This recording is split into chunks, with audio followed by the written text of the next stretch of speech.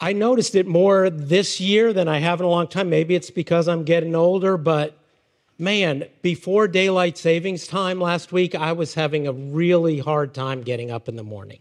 It's not like I get up super early, but I'm not a total slacker either.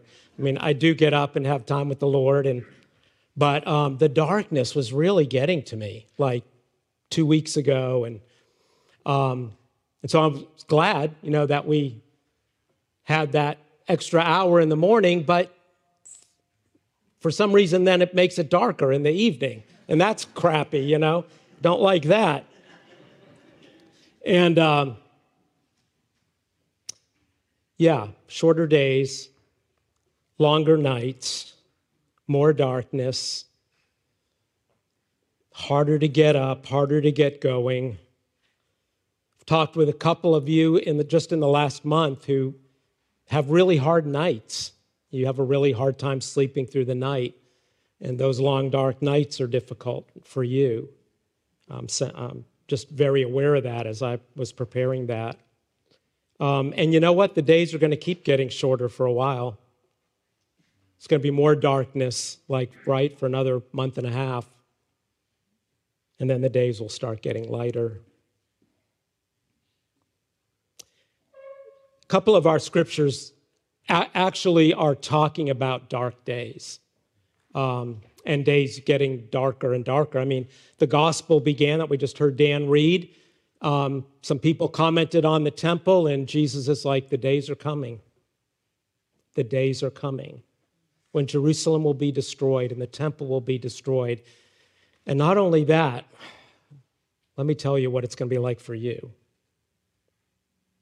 To those people there with him. He wasn't talking about some tribulation off in the future. He was talking to his friends, his disciples. Dark days. Did you hear it? Persecution, pestilence, famine, hatred, trials, persecution, wars, death. Yeah. There are some good words there from Jesus, but I want to, if you look for them in what Dan read, kind of need to keep reading in the gospel, but I want to look at Malachi with you today. The Italian prophet I always have loved. Malachi, Malachi. Which what was read is the very last section of the Christian Old Testament, of our Old Testament. It's the last words that we have. And it was spoken in the midst of dark times and dark days. And Malachi, the way Malachi framed his prophetic work when it was put together is around a series of charges that God made of his people.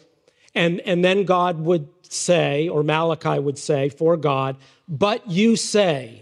That's the refrain. If you just, it's a short book, 4 chapters, look at it, you'll see, but you say over and over and over.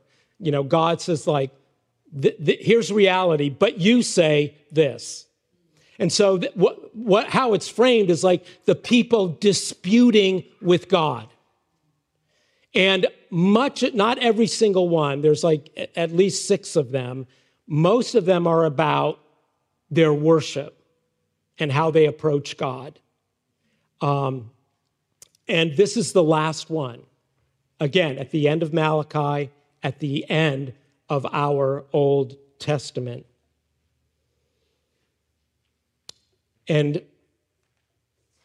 God says through Malachi, your words have been hard against me, says the Lord. But you say, how have we spoken against you? And God continues to speak. You have said, it is vain to serve God. What profit is there in keeping his charge, or of walking as in mourning, before the Lord of hosts. And then they start getting even angrier. And now we call the arrogant blessed. Evildoers not only prosper, but they put God to the test and escape. God's people are really frustrated and really angry, going through a dark time. Do you hear what they're saying? Like, we're struggling and suffering, and you do nothing. The bad people are doing all the wrong things, and they're blessed and doing good. What's up with that? It is vain to serve God. Did anybody wake up this morning and like that was your declaration? Probably not in so many words, or you wouldn't be here. But possibly rumbling around somewhere in another form. What is the profit of our keeping his charge? What is the benefit? This is God's people saying to themselves, what's the benefit of obeying his commandments? What's the benefit of keeping covenant with God, of being faithful covenant people? What's the benefit of that? And then, weirdly, and what is the benefit of walking as in mourning, not the beginning of the day, but walking as in mourning? What is the benefit of walking as in mourning before the Lord of hosts? Now that's weird. And what's going on here?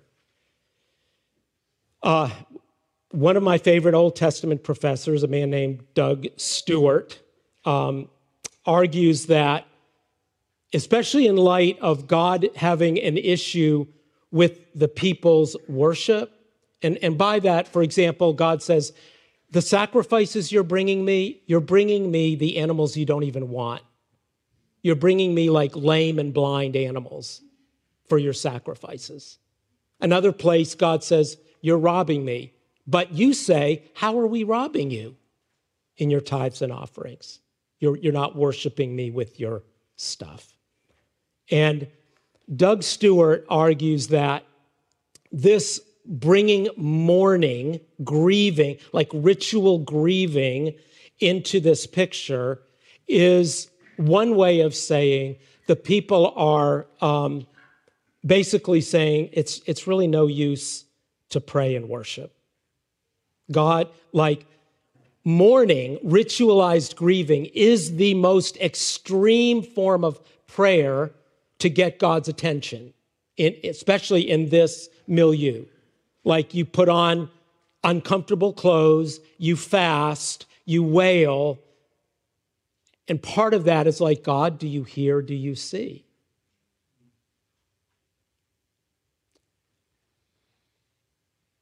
And so it's getting to our heart and motivation. Like, does God hear? Does God care? Does God see? But I find it interesting that, especially in this season of my life where grief is much on my heart and mind, that God, through Malachi, uses this example. Like, what benefit is there in mourning, in grieving?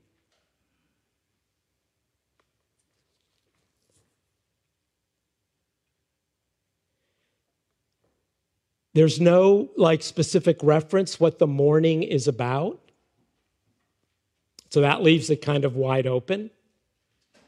Certainly it's the loss of people, the destruction of the land, people they know who have died, the temples, whatever, people have been taken away, lots of things to grieve. But also, the prophets would also say, people, you ought to be mourning your sins. You ought to be mourning, grieving God.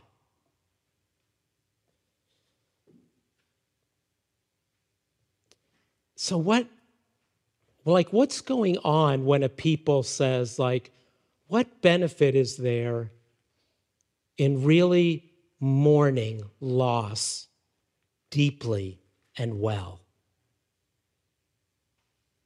I believe this is a word for us and for our time. We don't do it very well. What good is it? It just makes me feel worse to talk about the loss, to honor the pain. And besides that, the people around me are telling me, stop feeling that way. You should be better by now. You should be over it.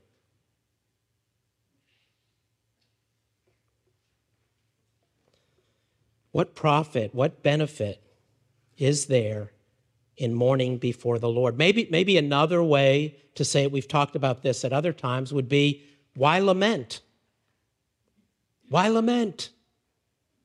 Why not just always offer Psalm 98, which is good and beautiful, and yes, we should. But the Psalms are filled with laments as well.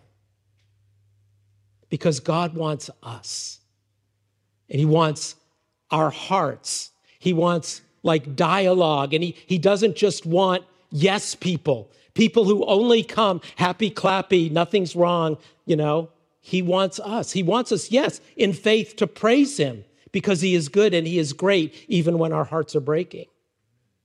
But he also wants us to come to him because he's the only one that can really make a difference with the darkness of the days. Rather than huddling together and say, it's vain to serve God. I think what Malachi is saying, it's actually vain not to do so. It's actually vain not to feel the pain and express it to God. It's actually vain not to go about mourning when we ought to be mourning. Hang in there with me just a little bit longer on this point. And I approach this gently. But I want to read to you a little bit from our Book of Common Prayer. We are Anglicans. We have a tradition in the Book of Common Prayer. And the service for when someone dies, our funeral service, do you know what it's called? The title of it? It's called the Burial of the Dead. It's not called a celebration of life. That is part of what we do, and I'm going to read something. But it's called, isn't that a stark title? Does anyone feel really great about that? The Burial of the Dead. I mean, technically, that's what the cover of the bulletin should say. The Burial of the Dead. Mark Joseph DiCristina, born March 21st, 1957, died God knows when. The Burial of the Dead. So I'm going to read, it's page 246, if you want to check it out. I want to read some. Just take this opportunity that the lectionary has given me to just remind us of some things and do a little bit of prayer book instruction. So the title of this is called Regarding Christian Death and Burial. The burial of a Christian is an occasion of both sorrow and joy.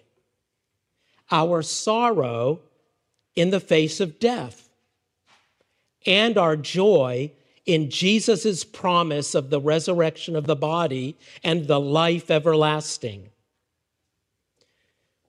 The Christian burial liturgy looks forward to eternal life rather than backward to past events.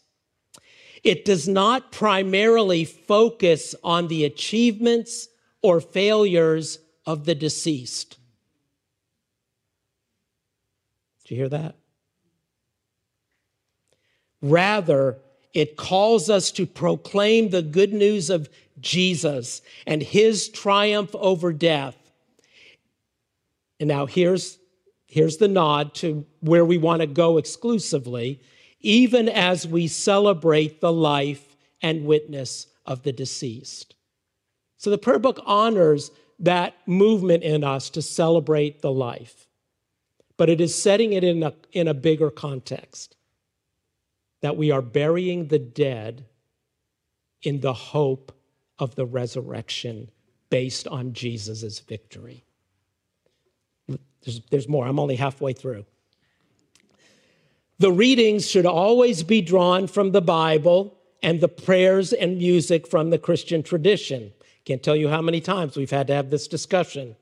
No, we're not going to do Josh Corbin, is that his name? A wake preceding the service and a reception following the service are appropriate places for personal remembrances. In other words, the eulogy is not the main word that anchors the burial service. We might sometimes do that. We do that sometime. But the best place for that, the prayer book says, is at a wake or a reception, because we want to preach the gospel, the resurrection of Jesus. Where possible, the burial liturgy is conducted in a church, and it is often celebrated within the context of the Eucharist. One more paragraph, and this is kind of just priestly instruction, again, from the prayer book. The Book of Common Prayer has always admonished Christians to be mindful of their mortality. It is therefore the duty of all Christians as faithful stewards to draw up a last will and testament, making provision for the well-being of their families and not neglecting to leave bequests for the mission of the church. In addition, it is important while in health to provide direction for one's funeral arrangements, place of burial, scripture readings, and hymns in the burial liturgy, and to make them known to the priest. All of that is saying it is not vain to mourn. That's what it's saying. It's not vain, even though we don't want to talk about death and we don't want to talk about our heart being ripped open because of how people have trampled on it. So yes, we need the right places, but we've got to do better as the people of God to talk about life as it really is to God. But not only that, to each other. And I don't know if you caught it in this passage, what Malachi goes on to say, or God through Malachi goes on to say. Then those who feared the Lord spoke with one another. So after the complaint and the distrusting, disbelieving posture, it says, then those who feared the Lord spoke with one another. The Lord paid attention and heard them, and a book of remembrance was written before him of those who feared the Lord and esteemed his name. They shall be mine, says the Lord of hosts, in the day when I make up my treasured possession. What is going on there? There's a turn in the passage right there. When the faithful people spoke with each other about this struggle of dark days, of death and pain. They spoke with each other. My Old Testament professor, Doug Stewart, argues, and he's like, a brilliant Hebrew guy. He says that how that should read is, then those who feared the Lord spoke with each other, quote, the Lord has paid attention and hears. Whichever way, there's a turn in the passage there that is honoring God's people engaging reality together about what's going on and in the light of the promises and the hope that we have from Almighty God. And God gives this assurance. And you heard the text. It goes on to say, God saying, look, I'm going to take care of those people that are prospering for doing evil. There's a day, I will take care of them, but I'll also take care of you. And the days may be dark. The days may be really dark.